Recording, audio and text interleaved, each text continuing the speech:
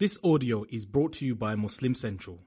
Please consider donating to help cover our running costs and future projects by visiting www.muslimcentral.com/donate.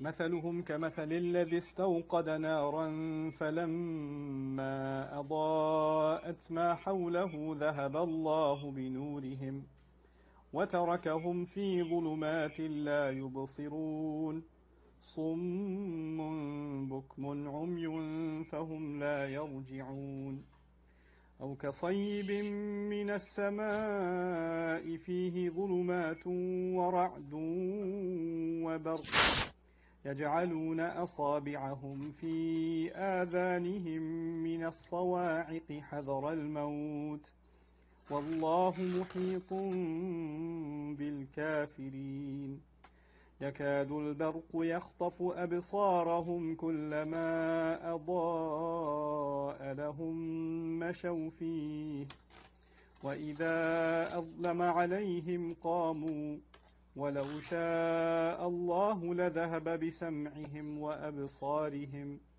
إن الله على كل شيء قدير رب اشرح لي صدري ويسر لي أمري واحلل عقدة من لساني يفقه قولي فالحمد لله والصلاة والسلام على رسول الله وعلى آله وصحبه أجمعين ثم أما بعد. Once again everyone, assalamu alaikum wa rahmatullahi wa barakatuh. I'm very excited about the dars today, inshallah ta'ala. It is the first parable in the Quran in the order of the Mus'haf. A parable is when Allah Azza wa Jal gives an example. In order to give you a little bit of background of the purpose of examples, I want to get right into the subject. Allah Azza wa Jal says in the Quran, Allama al-Quran, He taught the Quran. And I've referenced this ayah often because it really is a very central ayah in understanding the nature of the Quran and how we're supposed to interact with the Quran. When a speaker is speaking, then their only objective is to communicate their own thoughts. But when a teacher is teaching, they're not only concerned about what they have to say, they're concerned about how it's going to be processed by their student. And a teacher, other than a speaker, a teacher makes sure to repeat the same thing because the student has to internalize it. A teacher makes sure that he checks with the student, did you get it or not? A teacher tests the student. And one of the ways that teachers make things easy to understand is by giving examples. Right? A good teacher will always give good examples. And so when concepts are difficult to internalize, they're too abstract, they're too philosophical, they're too up high in the sky, when the teacher says, well, let's go through a few examples. And then the student goes through 1, 2, 3 examples and they go, now I get it. So one purpose of examples is to take something that's otherwise complicated and to simplify it in the minds of a student. Right? That's one of the reasons examples are given. Yet another reason an example is given or a story is told is because you may not remember the 18 points that you had to memorize in a chapter, but if they were put in the form of an example or a story, then it's easy to remember everything, right? Because isolated ideas on their own, bullet points and lists, they're hard to remember.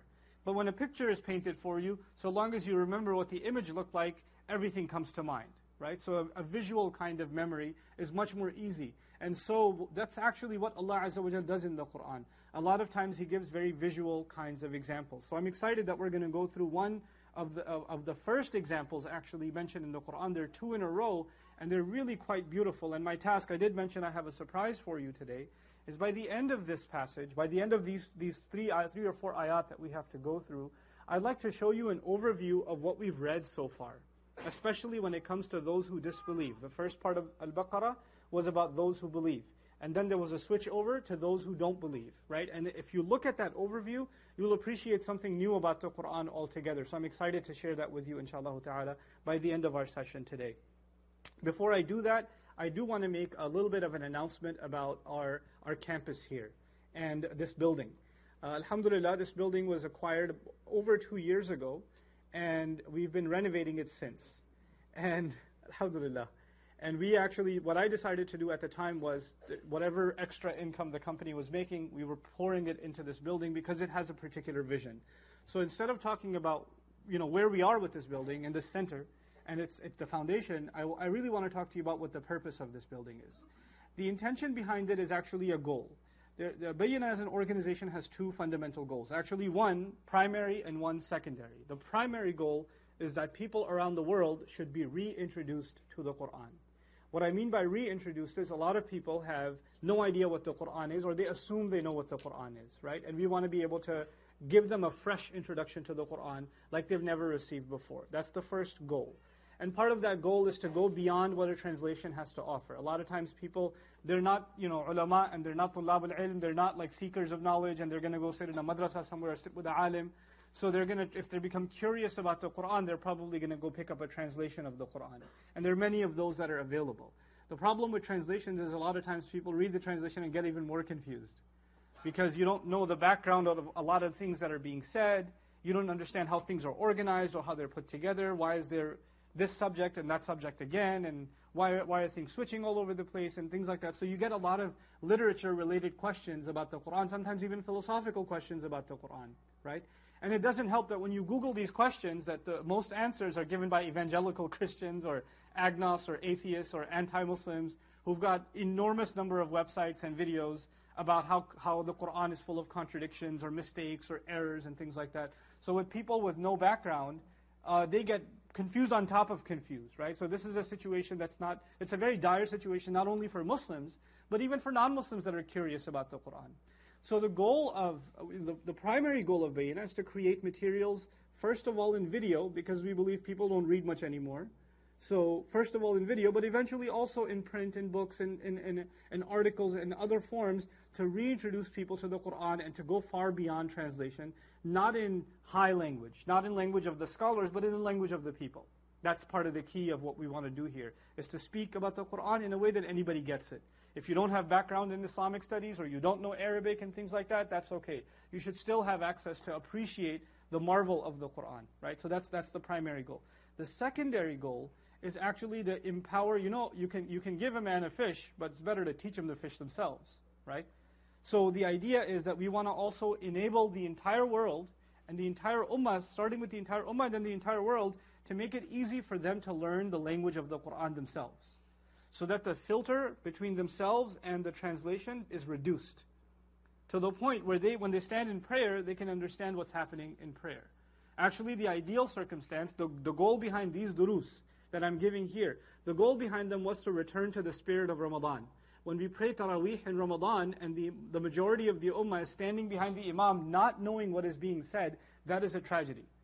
But we cannot complain about that tragedy year after year after year. I want to see a situation within the next 10, 20 years that problem has been reduced by half. Or 25% less. So that more and more of the ummah stands in prayer and they know what's being recited. They already get what's being recited. What a remarkable contribution that would be. But that means that we have to make the education of the Arabic language easier. It has to become more accessible. It has to produce quicker results. It has to cater to all different groups of people. Professionals, students that want to study full-time, mothers that are busy at home, all kinds of people, right? So, and obviously both of these goals are together. To make Qur'an easy to understand, and long-term, for Arabic to become easy to understand, so that the next generation that comes around is actually far more connected to the Book of Allah than this generation is. That's the essential goal. And in order to accomplish that goal, the background behind this place, first and foremost, is here's where the most serious of the students are going to be trained, inshaAllah ta'ala. This is where the Dream program, the Dream 1, Dream 2, and then eventually its future is, where not only students are coming to study Arabic language rigorously, but eventually they're also being trained to become teachers of the Arabic language. I want to replicate this center and then some, actually internationally. I want to put one together in the United Kingdom. I want to put one together in Malaysia. I want to put one together in pretty much every part of the Muslim world, and then train teachers that can take, alhamdulillah, the curriculum works. We have, alhamdulillah, students that within a year are pretty good with their Arabic, and especially their Quranic Arabic. Some even very fluent in conversation and things like that. So it's proven itself, alhamdulillah. Actually, most of the teachers at the institute are students of mine. They graduated from this, and then they work their way to become teachers. So this thing works. Now the job is, the next part is to take this work and now translate it, so that the same curriculum can be taught in Punjabi, it can be taught in Urdu, it can be taught in Turkish, it can be taught in Bahasa, it can be taught in Somali, it can be taught in virtually every language of the Muslim world, in all the European languages. France should have its own Bayinah campus. Sweden should have its own. And then this same Qur'an education is happening in every language of the world. But in order to do that, you have to be able to train teachers first. It's not curriculum, actually. It's not getting money together, getting a building together, getting a website together, getting advertising together. That's easy. Putting people together, that's the hard part. Training the people. And so, inshallah, the intention here is the first future training center. Along with the studio, along with this masjid, we're trying to do something unique here, inshallah ta'ala. I'm crazy enough to believe that if you're going to aim high. Right? So, and I do believe that we have the talent, not only here, but around the world. Across North America, United States and Canada, but even around the world. People are watching these webcasts from around the world. And I'm hoping, inshallah ta'ala, that with the launch of this facility, inshallah ta'ala, will get replicated all over the world. Well, we need one base first. One full base first. So that's the call that I'm inviting everybody to be a part of. You guys see it on bayina.org. If you'd like to contribute, you can. I won't be asking for contributions again. I'm just going to remind you how far we are, and that's it. That's the other thing about this masjid space. We're going to do things a little bit differently here, even though we're in Dallas, which is the capital of fundraising in the world. But well, we're not going to do fundraisers here. There's these small, tiny black boxes that you almost don't even see. That's where you can put some pennies in if you like, and that's it. And there's not even going to be an announcement after Jumu'ah or any salah that we need funds, we don't have money for the wudu water or whatever.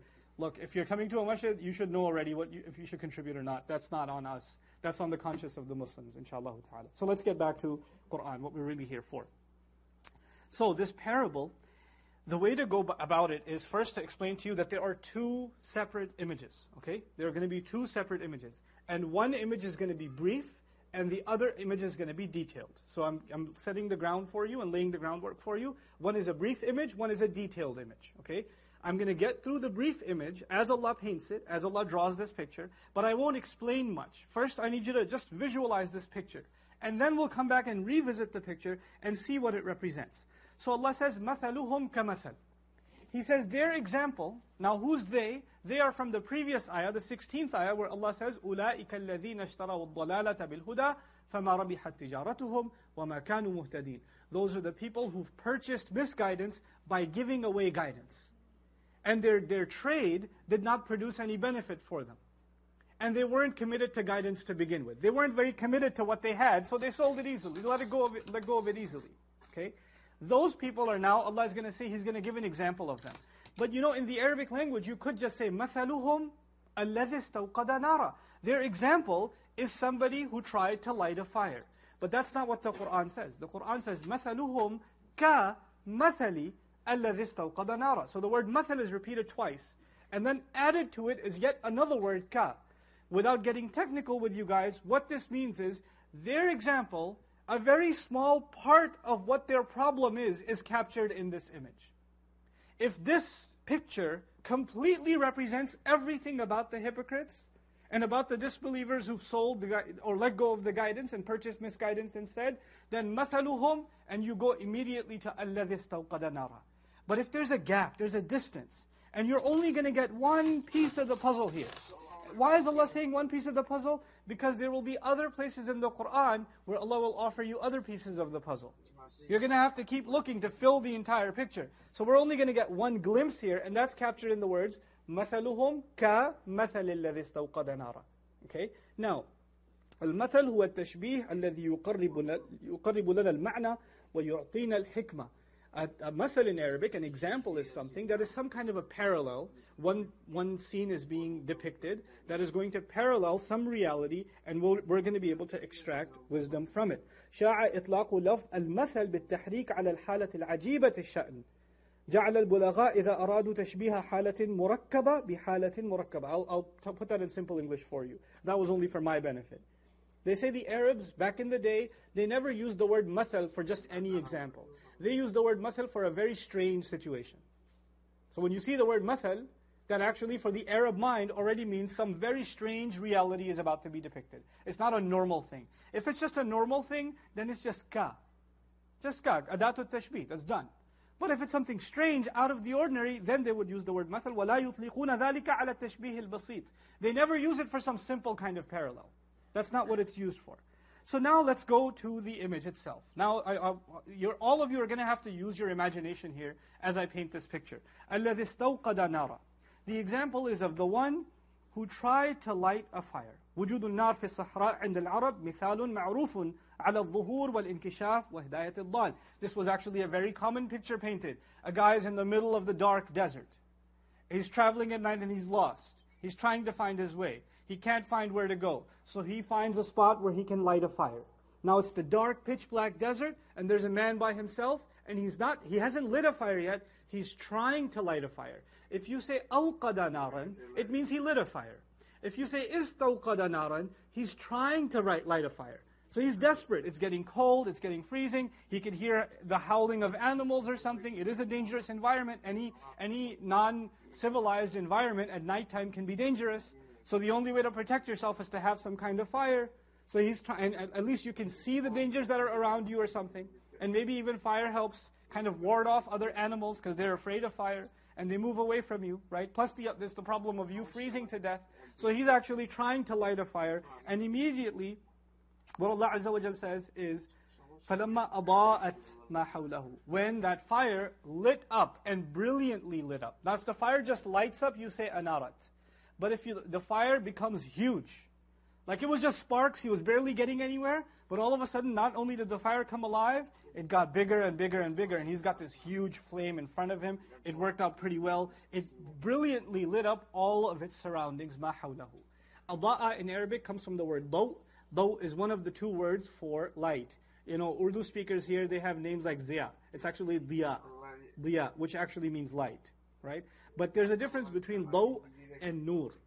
Daw has heat in it. Noor doesn't. And Noor can actually be reflected as well. In other words, in the morning time, early Fajr time, what you see in the sky is not daw, it's Noor, because you don't see directly from the sun. You kind of see it reflected in the sky. Okay, so that's actually called Noor. But when it's intense light and it's directly at you, that's actually when it's called what? It's called Noor. Oh, it's actually called daw. Okay, and it has heat in it too. So the light of the sun, Allah says, هُوَ الَّذِي جَعَلَ الشَّمْسَ ضِيَاءً وَالْقَمَرَ نُورًا. He's the one who made the sun a means of daw, of diya. And He made the moon a means of noor, because noor, the moon reflects light. That's why it's called something that has noor. In any case, when it heated up and it also lit up whatever was surrounding him. He was by himself where? In the desert. What time is this? Nighttime. You don't need to light a fire in the desert during the day. Everything's barbecued on its own anyway. Okay, so this is a night image. It's an image of darkness. Now, Allah immediately switches the picture and says, ذَهَبَ اللَّهُ بِنُورِهِمْ. Allah removed their light. Very strange. Even if you read it in the English translation. Their example is like someone, the person who tried to light a fire, one person, when it lit up everything around him and heated everything around him, Allah removed their light. Who's they? I thought it was talking about how many people? One person. But now actually the camera is zooming back and it's showing us that there was one person looking for light, lost in the desert, but the reality is in the dark, there were actually a bunch of people looking for light, and they were looking for their way. And the only way to find your way in the desert at night is you're lucky enough to find somebody who's lit up a light. Okay? So He says, that other group of people that was also lost, Allah took their light away. ذَهَبَ اللَّهُ بِنُورِهِمْ. Now what in the world does that mean, Allah took their light away? Notice Allah didn't say, ذَهَبَ اللَّهُ بِضَوْئِهِمْ. In other words, they're so far away from the light that not only they can't even see it directly, they can't even see any inclination of light. Like, you know how the sky turns a little bit orange above a light? You know, like when a stadium has a game going on, you don't see the stadium lights, but you can see the skies lighter up there, right? You don't even see that much. These people, Allah took their ability to see their light. Now there are some unanswered questions here that I won't give you yet. I just want to paint the picture. Allah decided that some people who are lost in the same desert will not be able to benefit from this guy who's just lit a fire. And his fire is getting taller, and it's warming things around him too, which they need in the night. But Allah decides that He will take their light away. ذَهَبَ اللَّهُ بِنُورِهِمْ. So they won't even have even the most minimal access to want to go in that direction. And so the question arises here, which we won't answer yet, why would Allah do that to these poor people? That's the first question. Allah intervenes Himself. And then He says, ذَهَبَ اللَّهُ بِنُورِهِمْ. For Arabic students, you should also notice that you can say this another way in Arabic. You can say, أَذْهَبَ اللَّهُ نُورَهُم. Al-idhab وَالذَّهَابُ بِشَيْءٍ بِمَعْنًا. They say in Arabic, when you say ذَهَبَ with a ba, or you say أَذْهَبَ, it's roughly the same meaning. But it's actually not entirely the same meaning. Al-ba' tushir ila al-ilsaq, in Arabic they say. In other words, make it simple again, what Allah is saying here is that Allah Himself intervened and took the light away forever. If you say أَذْهَبَ اللَّهُ نُورَهُمْ قَدْ يَعُودْ. If you say Allah removed their light with أَذْهَبَ, it might come back.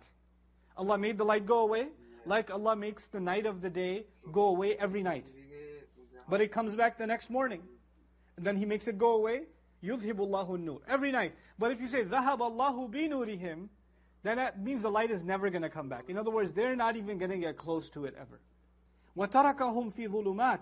And He left them in the middle of the dark. In shades of darkness. Not even the dark. Shades and shades of darkness. What in the world does that mean? They're not just, night is dark by itself. But there are clouds, and clouds on top of that, and clouds on top of that. And the deeper they go into the desert, the darker and darker and darker it gets. So they're actually not only in the dark as it is, they are getting even worse in darkness. Okay? وَتَرَكَهُمْ فِي ظُلُمَاتٍ لَا يُبْصِرُونَ. They have no possibility of seeing. Notice also, we won't answer this yet, but I want to create the questions in your mind. There's the word yaron, they can't see. But Allah used a different word, yubsirun. And we'll dig into that when we dig into the meanings of this image. But then, if this wasn't bad enough, obviously when people are lost in the middle of the desert and it's dark and they can't find any light, they're in a pretty deadly situation. And at the very least, if they can't see, they might be, if it's one of us, we'll be like, hello? Is anyone there? Or you might hear something snap, a twig, a leaf or something. Hey, is that a person? Hello, I need some help. If you can't see, your ears go up. Your ears become sharper, don't they? It's when you are not able to see, especially at nighttime, the lights are off, you're lying in your bed, all of a sudden you notice everything. The window moved a little bit. Huh? What was that? Everything. Your ears become sharp. And when the lights are on, your ears, like your mother can call you 20 times, you don't listen. They don't work. But when the lights are off, it's a different situation. Now, are they in the dark? Yes. Which means what should become sharper? They're hearing. Allah says, summun. Allah made them deaf. He doesn't say Allah made them. They said they are deaf. He said they're actually just deaf. Summun. And then He says, bukmun. He says they're mute. Mute means nobody can hear them. Mute means they can't speak. The point is there's two things. One, even if they did speak, nobody would hear them. And they are so far away from anything that can be heard that, for a long time, if there's absolutely no sound, you might even start thinking your hearing doesn't work. That you're deaf. They're that isolated. There's complete sensory deprivation. And then umyun. They're blind. And the blindness is an added problem. First part of blindness is if you don't have light. If we turn all the lights off in here, right, and there's a completely cloudy night and there's no street lights, it'll be pitch black. That's a kind of blindness also. So first Allah made a blindness happen from the outside by removing all the light. But now there's at least the light of the eyes. Even that's taken away. So their hearing is gone, their ability to speak is gone, and their seeing is gone. And then He says, فَهُمْ لَا يَرْجِعُونَ. Then there's no way they're coming back. The question is, coming back where? Coming back to the light that they were supposed to go to. Notice Allah said, nurihim. It's their light. In other words, that light that the man had lit was meant for them. If it was meant for them, then you say nurihim. If it wasn't meant for them, then ذَهَبَ اللَّهُ بِالنُّورِ. But بِنُورِهِمْ. Allah removed their access to the light. Their light. So now let's revisit this image and understand what is being said. What is being said here is absolutely mind-boggling. I ask Allah Azza wa Jalla sincerely that He gives me clarity of speech so I can explain this to you in a way that will settle in your minds, inshaAllah ta'ala. And does some justice to the beauty of these ayat. Rasulullah sallallahu alayhi wa sallam says in a beautiful example, إِنَّمَا مَثَلِي وَمَثَلُكُمْ كَمَثَلِ رَجُلٍ اسْتَوْقَدَ نَارًا. The example of me and you people is like the example of a man who tried to light a fire. Sound familiar? That parable is different. We won't discuss that parable. But there's already a hint here. Who is the man lighting the fire in the image? It's Rasulullah sallallahu alayhi wa sallam. Now let's take a step back further. The Banu Israel, the children of Israel, كُلَّمَا هَلَكَ نَبِيٌّ خَلَفَ نَبِيٌّ. Every time a prophet died, another would take his place. Then one would die, another would take his place. Another would die, another one take his place. Constantly they had prophets, one after the other. You have Dawood, then you have Sulaiman. You have Zakaria, then you have Yahya. You have just continuous follow-up, until they get Isa alayhi salam. This happened almost 600 years before the Prophet sallallahu alaihi wasallam. They finally get the last messenger to Bani Israel, that's Isa alayhi salam. They reject Isa alayhi salam. And Isa alayhi salam is lifted. Okay? رَفَعَهُ اللَّهُ إِلَيْهِ. Allah raised him towards himself. And that was almost how long ago? 600 years ago. And they were used to getting prophets when? Every generation. And now, 1 generation, 2, 3, 4, 5, 6. Centuries go by, no prophets are coming. And the Israelites, the children of Israel, are starving for a prophet. And they knew that when there's this kind of inqita'ul wahi, when revelation stops coming for this long, that means the last one is coming. That actually means the last one is coming. Because this will not stop until Allah will give a break and finally send the last one. So the Jews, even of the Arab world, were desperately waiting for the coming of the last messenger. On the other side, you have the people of... And by the way, the Jews were in Medina. And a lot of people don't know this. Some historians argue that Jews moved to Medina. And they moved to Medina because some of them were convinced from their books that the last messenger will come to Medina. So generations before, they actually moved to Medina and they used to have letters written to Rasulullah, to Rasulullah in their language, that we came here waiting for you because our books have told us that you're going to be coming in this region. And they would die and not see the Prophet come, and they would pass the letter to their children, and their children would pass it to their children. This is a tradition of the Arab Jews, that they were waiting for the last messenger to come to Medina. Meanwhile, for generations this happens. Meanwhile, in the city of Mecca, you have a man named Ahmad born, as the son of Abdullah, and until the age of 40, even he doesn't know what his mission is going to be.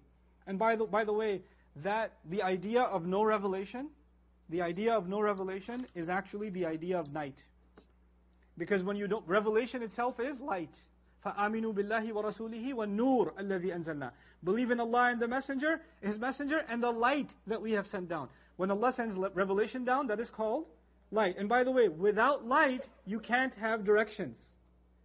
Right? So it's only light that will give you huda. Huda means directions. So revelation is called guidance because revelation itself is also light. Those two things are interchangeable. Now, for a long time the world has been in darkness because revelation hasn't come. And actually the night has been much longer for the Arabs because the last one that was with them is Ismail alayhi salam. And that's been thousands of years. They have lost the light for a very, very, very long time. And Allah did something strange with these people, with the children of Ismail and the Arab people. He did something strange with them. He put them in a special kind of darkness, man. You have the Roman Empire, the Persian Empire, the Abyssinians. You have all these empires around. And those empires, they build roads. They build infrastructure. They build castles. They have cities that are lit up. What do the Arabs have? Desert. And they're Bedouin people for the most part. They travel around and they light a fire to make do, pick up their tent, move on. Light a fire somewhere else. They're not a people of infrastructure, no civilization, no nothing. They're actually behind the rest of the world by a few centuries. They're completely behind the rest of the world. And in that place of darkness, Allah sends Rasulullah sallallahu alaihi wasallam. Now, you put it in perspective. This Qur'an that was given to the Prophet sallallahu alaihi wasallam, that night that revelation began, when that Qur'an was given to the Prophet ﷺ, the entire future of the world changed. The map of the world as we see it today is the way it is because of that night. That one night changed the entire course of human history. What Persia would look like, what Rome would look like, what the Americas even look like. How much of the world has been inspired or influenced by Islam directly or indirectly. It's absolutely remarkable. It's absolutely incredible. That at least a fifth of the world's population is moved directly. And then the rest of them indirectly by the word of Allah. That one night. And that Allah chose to give not to the Roman Empire, not to the Greeks with their philosophical history. He decided to find the darkest spot on the planet where there is absolutely no civilization, but they did have one thing. They didn't have buildings, they didn't have philosophy, they didn't have any of that. But there was one thing they were very proud of. And they weren't proud of their sand. And they didn't have oil yet. They had their language. They were proud of their language. And this was actually part of self-esteem. Man, okay, we don't have buildings, but we do poetry. You guys can't talk like us. We know how to drop, man, language, that's our thing. And they took pride. Because, when you don't have anything else, then the one thing you do have, you're going to take care of it, yeah? So they really, really took care of their language. I mean, poets would become rich for just dropping the right kind of poetry. They would be set for life, And nations would go to war because somebody dissed another one, spit some rhymes against another tribe. And that was it. That's war for generations. And they're going to remember it, The Kaaba, which was the center of worship, was also the center for poetry competitions. So the most epic lines of poetry that were dropped had the honor of being written down and hung on the wall of the Kaaba. The mu'allaqat they're called. They were hung on the wall of the Kaaba. This was their thing. What does Allah do? He sends the final revelation to these people. What are they masters of? Language. Now, I want you to understand that when the Prophet ﷺ, the first image is the one who lit a fire in the middle of the night, yes? Rasulullah ﷺ, until the age of 40, he's not a messenger yet, but he's very bothered by what he sees around him. He's bothered by the fact that these people worship idols. He never does it himself. He's bothered by the fact that there's so many people oppressed. The orphan gets pushed around. Nobody takes care of the needy. The old aren't cared for. And you know that Rasulullah ﷺ, even before becoming a messenger, basically used to be a humanitarian activist. He used to go around helping people as much as he could. And even Khadija radiallahu ta'ala anha, much of her wealth was now dedicated to him doing humanitarian work in the city of Makkah. But he got frustrated with that also. Because I'm helping the oppressed, but oppression keeps increasing. I help 5 people, tomorrow there's 50 people. I help the poor, but poverty doesn't go away. I try to fight corruption, but corruption keeps on increasing. And this burden of humanity, why is there so much evil in the world, was weighing down on him. And he didn't know what to do about it, and he needed time to contemplate and think. So what did he used to do? He used to leave the city of Makkah and go and contemplate. Just kind of yatadabbar. He used to just reflect up in the mountain. That mountain is now called Jabalun Noor, the mountain of light. It's called that for a number of reasons. Of course, because the angel, made of light, gave him the revelation, which is light, at that mountain. But it was also called Jabalun Noor before that, because the moon used to reflect very brilliantly on it. And also, some say, if you did light a fire there, you could see it everywhere. Now, we don't have any narrations that say the Prophet ﷺ himself used to go up there and light a fire. But my own imagination tells me it's very difficult to be up in the middle of the mountain, up at the mountain, and in the dark, and not light a fire. Wallahu ta'ala a'lam. But regardless, he does go in isolation. By the way, does that remind you of anybody else who went for a fire on top of a mountain? Musa alayhi salam. There are 2 groups I want to talk to you about when we interpret this example. There's the Jews of Medina, who were waiting for a prophet for almost 6 centuries. And they were the masters of Arabic, the people of Makkah, the masters of Arabic, right? And this is their pride and joy. And they can tell how far they can take this language. Rasulullah ﷺ comes with the Qur'an. And when he comes with the Qur'an, the 2 most stubborn people he finds, the first of them are the highest level of the Arabs. And they were the first ones to know this cannot be human. The ones who were in the best position to tell that the Qur'an is absolutely the word of Allah, their pride kept them from accepting that. You find the narrations of Akhnas ibn Shurayq and Abu Sufyan, and also Abu Jahl. They used to come to hide behind the wall of the Prophet's house, ﷺ, at night time. They were addicted to listening to Qur'an when he would make Qiyam al-Layl, but they wouldn't tell anyone in the morning. And they caught each other one night. Like, what are you doing here? Well, what are you doing here? Because they couldn't help themselves but listen to Qur'an. And they swore to each other, we will not come back again. They caught each other the next night and the next night. Then they had to get serious and say, look, if the young people of Makkah find out that we're addicted to Qur'an during the day and we insult the Qur'an, addicted to Qur'an at night and insulted during the day, we're going to lose our credibility, we're not going to come back again. And Abu Sufyan narrates this after he becomes Muslim. That this is what we used to do. What is the point? Walid ibn Mughira. I actually want to read to you what Walid ibn Mughira said. It's mind-boggling what he says. He went to Rasulullah ﷺ to listen to Qur'an because he was the best of their poets. He said, I got this. I can handle this. You guys can't criticize Quran? I'll show you what that means. So he goes and listens to Quran and comes back and he's quiet. He's not saying anything. And the people are like, tell us something. So now that you've listened to it, what expert criticism will you teach us that we can use against the Quran? So this is his speech. فَوَاللَّهِ مَا فِيكُم مِّن رَجُلٍ أَعْلَمُ بِالْأَشْعَارِ مِنِّي. I swear to God, there is not a man among you who knows more about poetry than I do. وَلَا أَعْلَمُ بِرَجَزِهِ وَلَا بِقَصِيدِهِ وَلَا بِأَشْعَارِ الْجِنِّ مِنِّي. He said, nobody knows the right meter. You know, you got to drop a rhyme at a certain number of syllables. Nobody understands that. Or the length of poetry, the qasida. Nobody knows that. Nobody even knows the poetry of the jinn better than I do. He's trying to say, look, I own this field, guys. So what I'm about to tell you, you better listen. Wallahi ma yushbihu alladhi yaqulu shay'an min hadha. What he says, I swear to God, is nothing like any of these things. I swear to God, what I've heard from him is nothing like any poetry I've ever heard. Wallahi inna liqawlihi alladhi yaqulu halawatan wa inna alayhi latalawatan. And I swear to God, that word that he says, it's got a sweetness, I tell you. Oh, and there's a splendor that dominates it. وَإِنَّهُ لَمُثْمِرٌ أَعْلَاهُ. And the high points of it are full of fruits, man. I hear it, and that's what my impression is. وَمُغْدِقٌ أَسْفَلُهُ. And the low points of it are full of treasure. They're abundant. وَإِنَّهُ لَيَعْلُو وَمَا يُعْلَى. And and this word will overcome, and it will not be overcome. This is not a Muslim speaking. This is one of the Islam enemy number one of the time, Walid ibn Mughira. This is his reaction to the Quran. وَإِنَّهُ لَيَحْطِمُ مَا تَحْتَهُ. And it will crush anything underneath it. قَالَ لَا يَرْضَى عَنْكَ قَوْمُكَ حَتَّى تَقُولُ فِيهِ. They said, look, your people are not going to be happy with you until you come up with a criticism about it, okay? This was not a criticism. We were hoping for something a little... We can't air this on Fox. We need something a lot better than... You need to give us something else, So he says, فَدَعْنِي حَتَّى أُفَكِّرْ. He says, okay, let me think. فَلَمَّا فَكَّرْ. When he thought about it, قَالْ هَذَا السِّحْرُ يُؤْثَرُ. He said, this is magic. Tell people this is magic.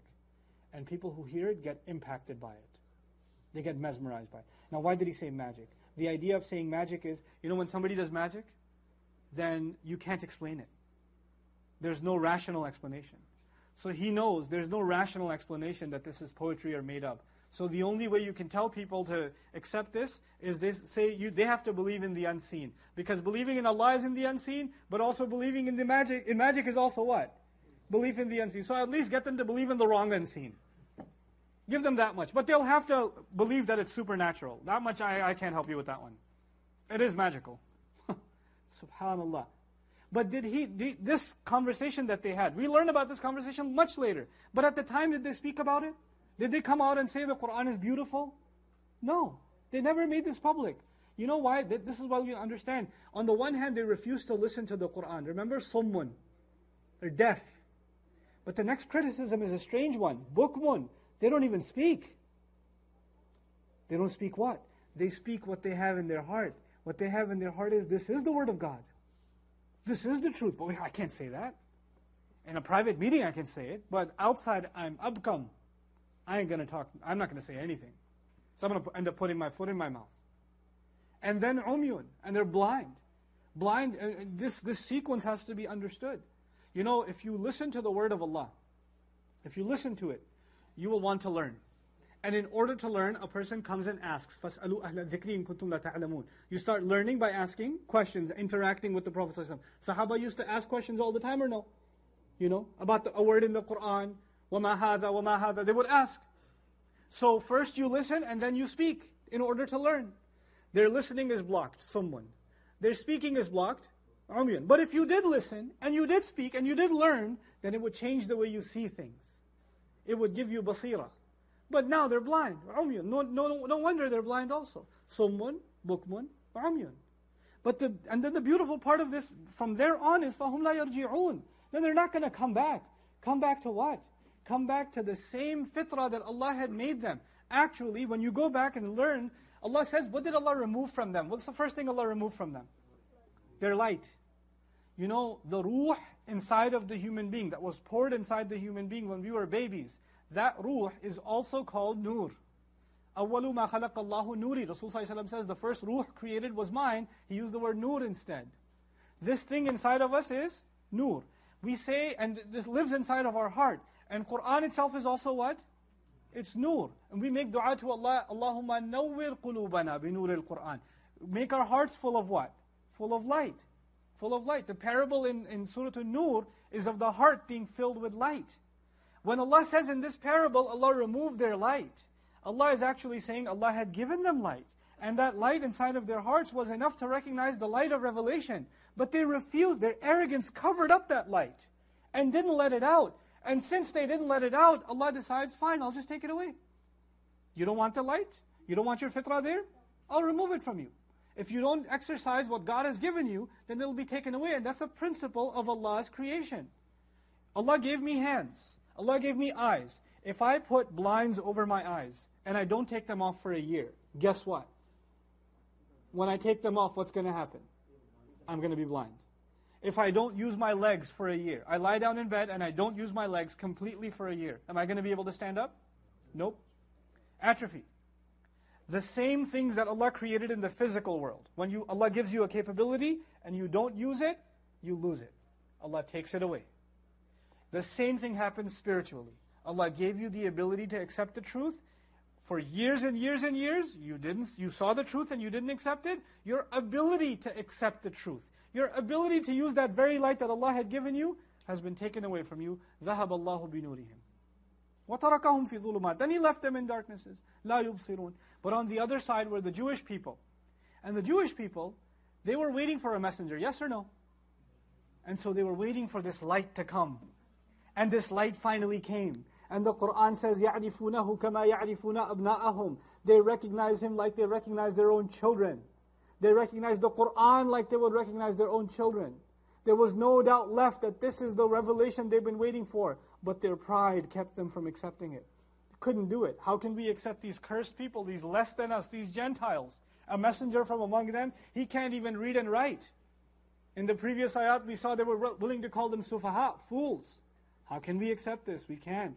Allah says, fine. I had given you your own light. Some Tawrat was with you. And through that you could have seen what the truth in the Qur'an is, and you saw it. You saw it with whatever good was left inside of your hearts. But if you didn't want to exercise it, ذَهَبَ اللَّهُ بِنُورِهِمْ وَتَرَكَهُمْ فِي ظُلُمَاتٍ لَا يُبْصِرُونَ صُمٌّ بُكْمٌ عُمْيٌ فَهُمْ لَا يَرْجِعُونَ. Now they're deaf. Now no matter what of the Qur'an they hear, it's not going to go into their hearts. And when they hear the truth and it resonates with them, they're not going to say. They can tell, oh my God, that ayah right there. It confirms what is said. I shouldn't say anything. Keep it to yourself. Move on to the next chapter. Skip this word. Even change this word. يُحَرِّفُونَ الْكَلِمَ عَنْ مَوَاضِعِهِ. Allah used the present tense. They continue to change the word from its place. Not just they changed it back in the day. They still change it from its place. You know? So, you know, one of my great role models, scholar of the last century, Hamiduddin Farahi, rahimahullah, wrote an amazing book, Ar-Ra'y al-Sahih fi man huwa al-Dhabih. Remarkable research.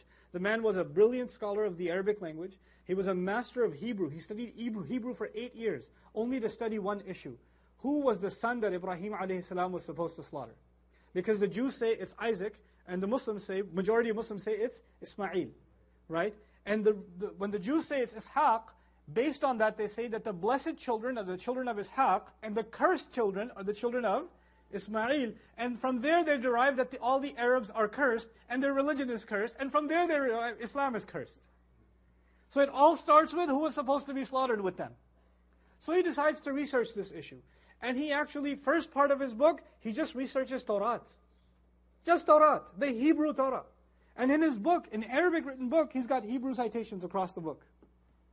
And he shows where they made the changes. You know, they say, for example, that Abraham went between Shifa and Maura. That's Safa and Marwa. They just moved the letter over. Shifa and Maura.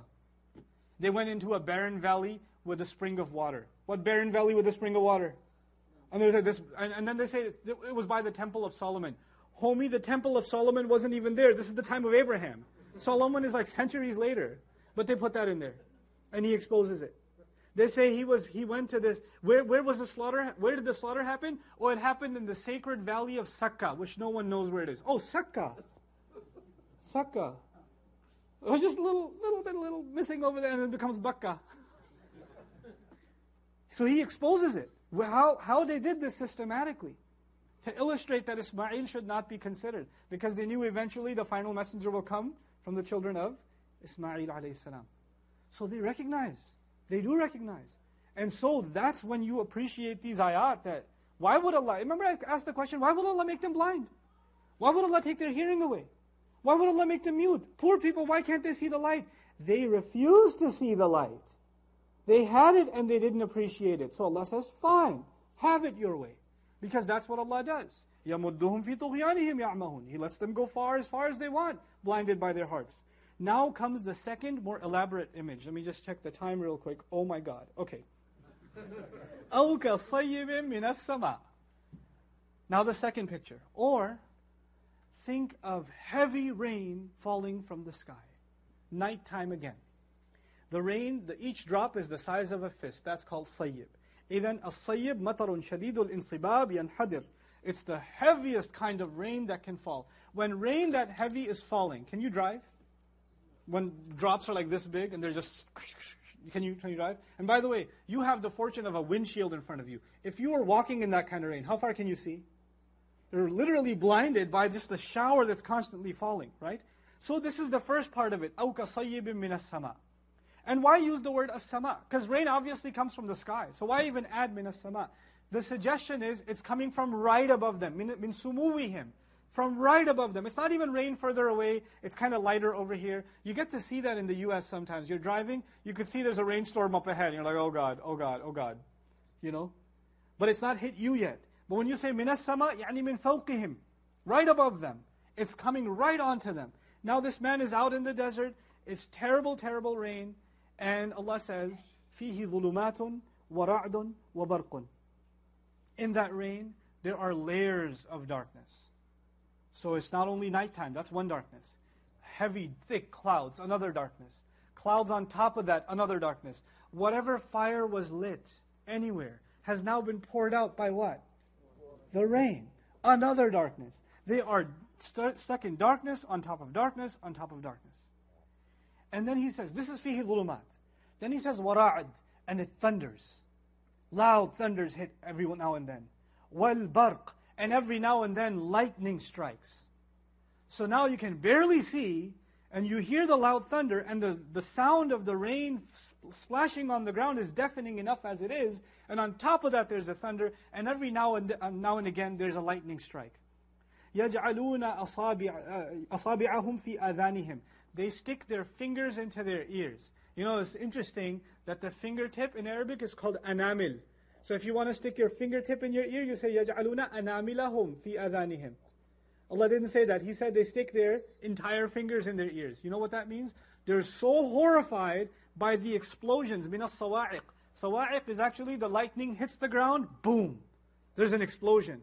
And it keeps on happening. And they get so terrified by it, they put their fingers in their ear, they could still hear a little bit, so they stuff it a little harder inside. And that's why asabi'ahum is used. Fi adhanihim. Min as-sawa'iq, because of the constant, over and over again explosions. Hadar al-maut, this is their way of taking precaution of not dying. Out of fear of death, out of caution against death. Now you tell me if lightning is striking, and bombs are dropping all around you, these lightning strikes are happening, is this protection against what's happening around you?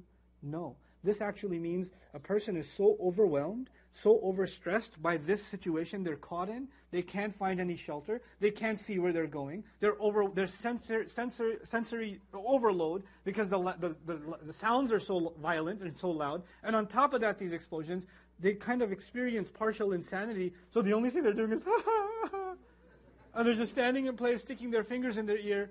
This is not happening, you know. And then Allah says, He pulls back and says, Wallahu muhitun bil kafirin. Allah has the disbelievers completely surrounded. This is not part of the example. This is actually reality. He's going to go back into the example. That painting is not done yet. But He pulls out of the painting and said, by the way, I'm talking about disbelievers. And who think they get away with things. Who think and there's a category of disbelievers that's being talked about. I'll take you back and remind you something. The first image was brief. The second image is elaborate. Remember that? We're in the elaborate image now. The first image was nighttime in the desert, the light is gone. The second image is, you're out in the desert also, heavy, heavy rain. Lightning strikes. And now he says, يَكَادُ الْبَرْقُ يَخْطَفُ أَبْصَارَهُم. Lightning, when it strikes, it almost blinds them. It almost snatches their eyesight. In other words, you can't see anything in the dark. All of a sudden there's a lightning strike. You could see a little bit like a camera flash for a second. Like the light you see in Texas when you cut a red light. For a second you see something. You're like, Malakul Maut. You know, whatever. You know, for a second something hit you. And in that pitch black dark, for a second you can see. And they realized they were about to fall off a cliff. They were just walking off the edge of a cliff. So they just stopped. I gotta go this way. They're in this dangerous place. They don't even know where they're going. So they're waiting for the next lightning strike so they can take the next step. So he says, يَكَادُ الْبَرْقُ يَخْطَفُ أَبْصَارَهُم. The lightning that's almost blinding them, it takes almost their light away, but كُلَّمَا أَضَاءَ لَهُم. Every time it lights up for them, and أَضَاءَ, by the way, is not like anara, though it has what in it? Heat, which means the explosion was nearby, and you could feel the heat of it. But every time the explosion happens, مَشَوْ فِيهِ. They can walk a little bit at least. They can take a little bit of a walk. You would think that if you're in such a situation, and this pouring rain is happening on top of you, and you're flooded, and these explosive sounds are happening, you wouldn't be walking, you'd be running, like you do to your car in the rain. You don't walk to your car, you run to your car. But the thing is, they're in such a dangerous place, they can't afford to run. They might just fall off the cliff. وَمِنَ النَّاسِ مَنْ يَعْبُدُ اللَّهَ عَلَى حَرْفٍ. All the images of the Quran are actually interconnected. It's really awesome. But one other day, sometime. You know? So these people, when that little lightning strike happens, they just take a couple of steps, and then the lightning is gone. You know, and then, so كُلَّمَا أَضَاءَ لَهُمْ. Every single time it lights up for them a little bit, مَشَوْ فِيهِ. They walk in it. وَإِذَا أَظْلَمَ عَلَيْهِمْ. And when it goes back to normal, darkness falls upon them again. قَامُوا. They're left there standing. Now as bad as this is, if you compare it to the previous image, in the previous image, they went further from the light. What did Allah do to them? He made them deaf, He made them mute, and He made them blind. Practically speaking, these people are kind of blind already. Because in that heavy rain, you can't really see anyway. The second problem is they're as good as mute. Because even if somebody was talking, can you hear anything in this weather? No. And they're as good as deaf. If somebody was speaking to them, would they be able to hear it? No. But Allah adds, He says, but still they can see a little bit, right? They can still see a little bit, which illustrates that as bad as this is still better than the previous image. It's scarier, it's more elaborate, but there's still not a lost cause. There's at least some light, they can still walk in it, right? Allah says, وَلَوْ شَاءَ اللَّهُ. And had Allah wanted, لَذَهَبَ بِسَمْعِهِمْ وَأَبْصَارِهِمْ. Had Allah wanted, He could have taken their hearing and their sight away too. Just like the previous picture. In the previous picture, He took the eyes away. He took the hearing away. He says, not this time. I won't take it away yet. إِنَّ اللَّهَ عَلَى كُلِّ شَيْءٍ قَدِيرٌ. Certainly Allah is completely capable over everything. In other words, I might. I can't do it. But I'll let you suffer for now. Let's see if you can get your act together. Let's see if you can make your way to shelter. Now what is this second image talking about? What in the world is it talking about? This image is actually, if you go back a little bit, you'll appreciate it. The first group that was described was stubborn disbelievers. إِنَّ الَّذِينَ كَفَرُوا سَوَاءٌ عَلَيْهِمْ أَأَنذَرْتَهُمْ أَمْ لَمْ تُنذِرْهُمْ لَا يُؤْمِنُونَ. Stubborn disbelievers. And stubborn disbelievers, their hearing, their speaking, and their sight is gone. They're actually depicted in the first image. The stubborn disbelievers of Quraysh and the leaders of the Jewish community who knowingly disbelieved. They're captured in the first image. The second image is of people that are a little bit moving towards good, but they're terrified. And what are they terrified of? Lightning strikes, thunder. The Quran, after centuries of revelation being changed, for the first time was talking about Judgment Day, hellfire, reckoning before Allah. And it was talking about every time one of those ayat would come down, it will be like a thunder strike. And the Quran is not soft when it comes to criticizing. It hits you like thunder and lightning. And these people would hear those revelations, those warnings. And by the way, why is thunder and lightning a perfect image for warnings? If you go back far enough, you find وَسَوَاءٌ عَلَيْهِمْ أَنذَرْتَهُمْ لَا أَدَعَوْتَهُمْ أَمْ لَمْ تَدْعُوهُمْ أَنذَرْتَهُمْ أَمْ لَمْ تُنذِرْهُمْ. The entire passage is actually about warnings. And so in a state of warning, the warning is paralleled with the thunder and the lightning that keeps falling on them. And by the way, I told you this before, this is the time to mention it again. They had almost completely removed any mention of the Day of Judgment, any mention of hellfire from the entire Torah. From the entire, it was gone. It's to this day, some side mention of it by the end of the Old Testament. By the end of the Hebrew Bible, some side mention. Otherwise, completely done with. You ask a modern, even a practicing Jew today, do you believe in the Day of Judgment, hellfire, heaven? I'm not sure. I'll get back to you on that. Inna lillahi wa inna ilayhi raji'un. You'll get back to me on that? You never asked at Saturday school or something? They say, well, it's not a big focus in our religion. Quran is Judgment Day, is hellfire, is it a big focus? Yeah, and so when you haven't been used to hearing anything like this, and then it keeps dropping on you, it is like thunder and lightning. But then sometimes there are ayat which have hope in them. A little bit of hope, little softness. And that's like the lightning. They're like, oh, okay, I can move a little bit. And then the warnings come again. And you're like, oh, okay. This is actually the picture of the hypocrite also, who only moves forward towards Islam when there's a little bit of convenience. But otherwise he finds the religion too much of a storm, too much to handle. I'm drowning in it, man, I can't do it. So both of these images are captured so beautifully. وَلَوْ شَاءَ اللَّهُ لَذَهَبَ بِسَمْعِهِمْ وَأَبْصَارِهِمْ إِنَّ اللَّهَ عَلَى كُلِّ شَيْءٍ قَدِيرٌ. Now if you can queue up, inshallah ta'ala, I can probably wrap this up within 15 minutes, bi'idhnillah. So these two are the first elaborate images in the Qur'an. But now I want to give you an overview of what we've done thus far. I told you, this is a more recent study in the Qur'an. Don't read it yet, you'll get confused. Okay, just look at me for now, or just listen. This is a more elaborate study in the Qur'an. The Qur'an has, if you study it just in translation, just quickly, you'll notice that it seems that it's all over the place subject-wise.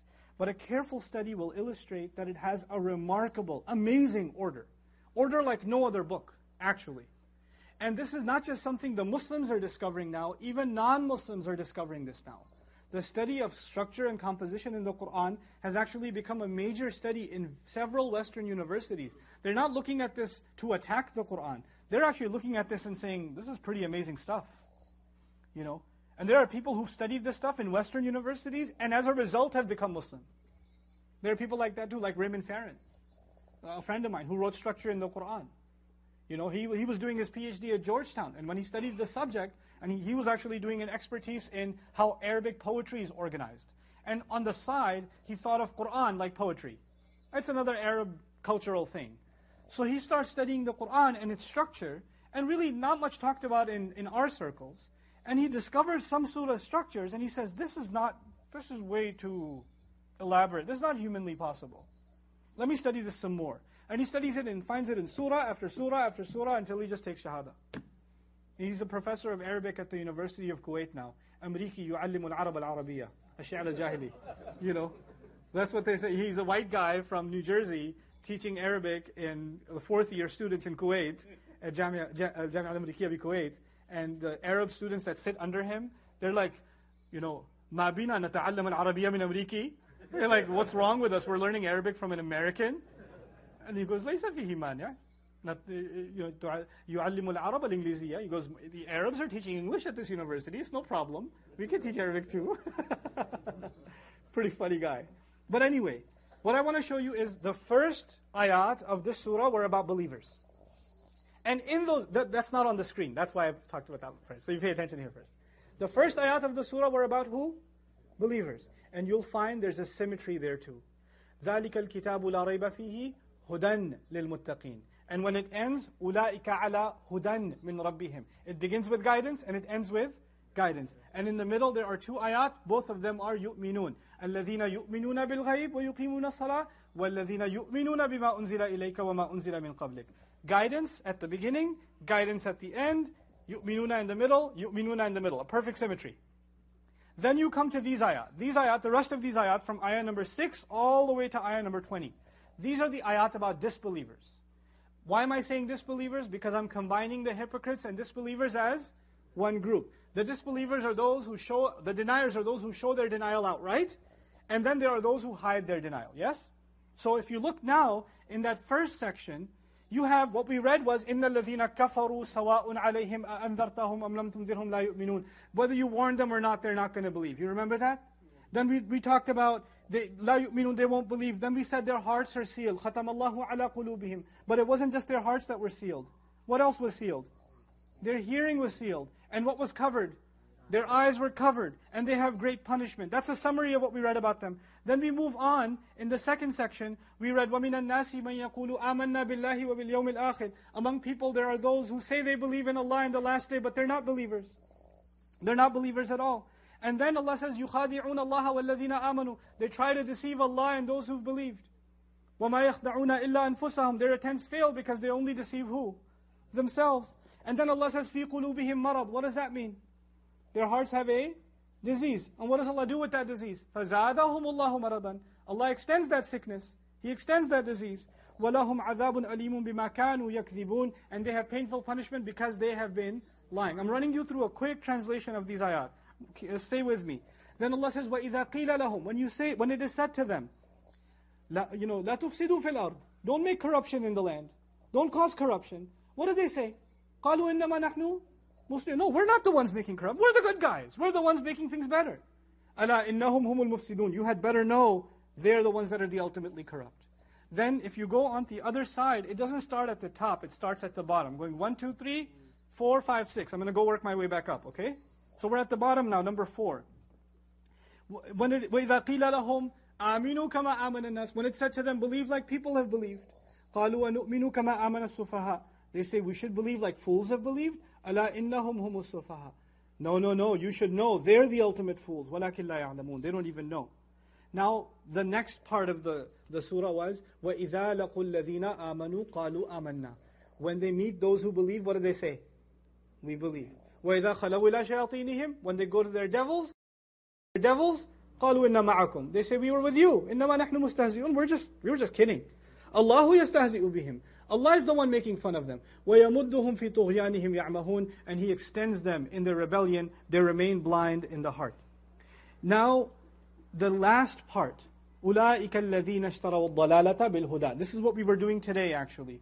They purchased misguidance and sold what? Guidance. فَمَا رَبِحَتْ تِجَارَتُهُمْ وَمَا كَانُوا مُهْتَدِينَ. Their sale didn't do them any good. Their trade didn't do them any good. They weren't committed to guidance anyway. Their example is like someone who lit a fire. And when the fire lit everything around them, their light was Allah took their light away and left them in the darknesses. Now you know this image. Now here's the amazing thing. If you look at the last part, which is أُولَٰئِكَ الَّذِينَ اشْتَرَوُا الضَّلَالَةَ بِالْهُدَى. They're the ones who purchased misguidance in exchange for guidance. Then you understand the first ayat. When Allah says those who disbelieve, it doesn't even matter whether you warn them or not, they're not going to believe. The question arises, why are they so stubborn? How come they won't believe? Then you realize the answer comes at the end. The answer is they've sold the guidance that they... Allah says their hearts are sealed. And by the end, in the images you read, Allah took their what away? What did Allah take away in the desert? ذَهَبَ اللَّهُ بِي. Where's the light? In their hearts. In the first passage, Allah says Allah sealed their hearts. عَلَى سَمْعِهِ خَتَمَ اللَّهُ عَلَى قُلُوبِهِمْ وَعَلَى سَمْعِهِمْ. Is there anything about their ears not working at the end? Do you remember? In the image that we did today? By the end, Allah Azza wa Jalla says, Summun. And by the way, why did Allah seal their ears? Didn't I tell you if you don't use your legs, you won't be able to walk? Is there any part of this picture today you remember they stopped using their ears? How did they stop using their ears? They stuck their fingers in their ears. And you stick your fingers in your ears long enough, Allah will take your ability to hear away. And then you realize why Allah sealed their ears. In other words, the questions that were created in the first part of the passage are now being answered at the end. Allah says their eyes are covered. وَعَلَى أَبْصَارِهِمْ غِشَاوَةٌ. In the beginning He said their eyes are covered. And by the end the painting was drawn. They're in the dark and they're blind. What better image of the eyes being covered? They're covered by the night and they're covered by their own blindness. Subhanallah. Now, let's move on. The hypocrites. This is so amazing. The second passage and the fifth passage, I put them next to each other. Look at it. وَمِنَ النَّاسِ مَنْ يَقُولُ آمَنَّا بِاللَّهِ وَبِالْيَوْمِ الْآخِرِ. Among the people there's somebody who says we believe on Allah and the last day. And on the other side, when they meet the believers, they say we believe. They said it twice in the surah. Allah repeated it. One time to impress the Prophet ﷺ, the other time to impress the believers. And then, this is actually fascinating. Allah says, وَمَا هُمْ بِمُؤْمِنِينَ. They're not true believers at all. How do we know they're not true believers? Allah will tell us. And He says, they come to you and they say, we believe. But what happens after that? They go to their shayateen and say, no, we didn't mean that. We were just kidding, remember? So when in the beginning Allah said, they don't actually believe, we're like, really? They don't actually believe? And then by the end, you're like, oh, they don't actually believe. Because they admit themselves that they don't believe. They just say they were kidding. Allah elaborates it Himself, subhanahu wa ta'ala. He says, in the style of the Qur'an, man, subhanallah, they try to deceive, but they only deceive who? Themselves. And at the end, they try to mock the Muslims, إِنَّمَا نَحْنُ مُسْتَهْزِئُونَ, but Allah is making, the joke is on them. It reverses on them. So in the beginning, their deception is reversed. And at the end, their mockery is reversed. Then Allah said in the beginning, فِي قُلُوبِهِمْ مَرَضٌ فَزَادَهُمُ اللَّهُ مَرَضًا. Their hearts have a disease, and Allah let their disease increase. And by the end, we're like, why would Allah let their disease increase? Now Allah explains, وَيَمُدُّهُمْ فِي طُغْيَانِهِمْ يَعْمَهُونَ. He extends them in their rebellion. They're rebels to begin with. Allah says, fine, rebel more if you want. And if you remember, يَعْمَهُونَ in particular, يَعْمَهُونَ means to be blind of the heart.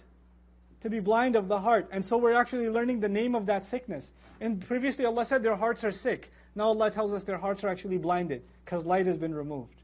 That's captured in the word يَعْمَهُونَ. What also is very interesting in the second passage is Allah ended it by saying, Allah will punish them because of the lies they make. They've been making lies. What is their lie? Their lie was when they came and said they believe. Because the truth was they were only kidding. Allah elaborate, كَذَلِكَ نُفَصِّلُ الْآيَاتِ. That's how we explain the ayat. And right in the middle, on the one hand, وَإِذَا قِيلَ لَهُمْ. On the other hand, وَإِذَا قِيلَ لَهُمْ. It is said to them. It is said to them. On the one hand, لَا تُفْسِدُوا فِي الْأَرْضِ. In the other hand, آمِنُوا كَمَا آمَنَ النَّاسِ. On the one hand, they're told, you should look at yourself. Don't be corrupt. And if you, first of all, look in the mirror, don't be corrupt. And if you do want to look outside, look at better role models. So in the flip ayah, look at role models. And on this side, they're so righteous about themselves. إِنَّمَا نَحْنُ مُصْلِحُونَ. They have such a high opinion of themselves. And what opinion do they have of the Sahaba in the next ayah? أَنُؤْمِنُوا كَمَا آمَنَ السُّفَهَاءُ. We should believe like these fools. And then at the end, Allah's anger in both ayahs. Allah, listen, pay attention. إِنَّهُمْ هُمُ الْمُفْسِدُونَ إِنَّهُمْ هُمُ السُّفَهَاءُ وَلَكِنْ لَا يَشْعُرُونَ وَلَكِنْ لَا يَعْلَمُونَ. A perfect balance down the middle.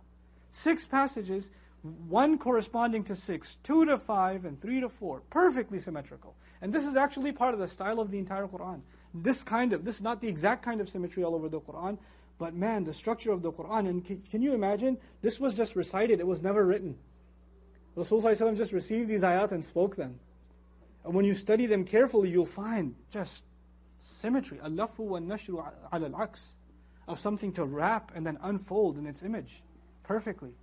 So with that, inshallah ta'ala, we conclude today's session. Barakallahu li wa lakum fil Qur'an al-Hakim wa nafa'ani wa iyyakum bil ayat wa dhikr al-Hakim. Wassalamu alaikum wa rahmatullahi wa barakatuh.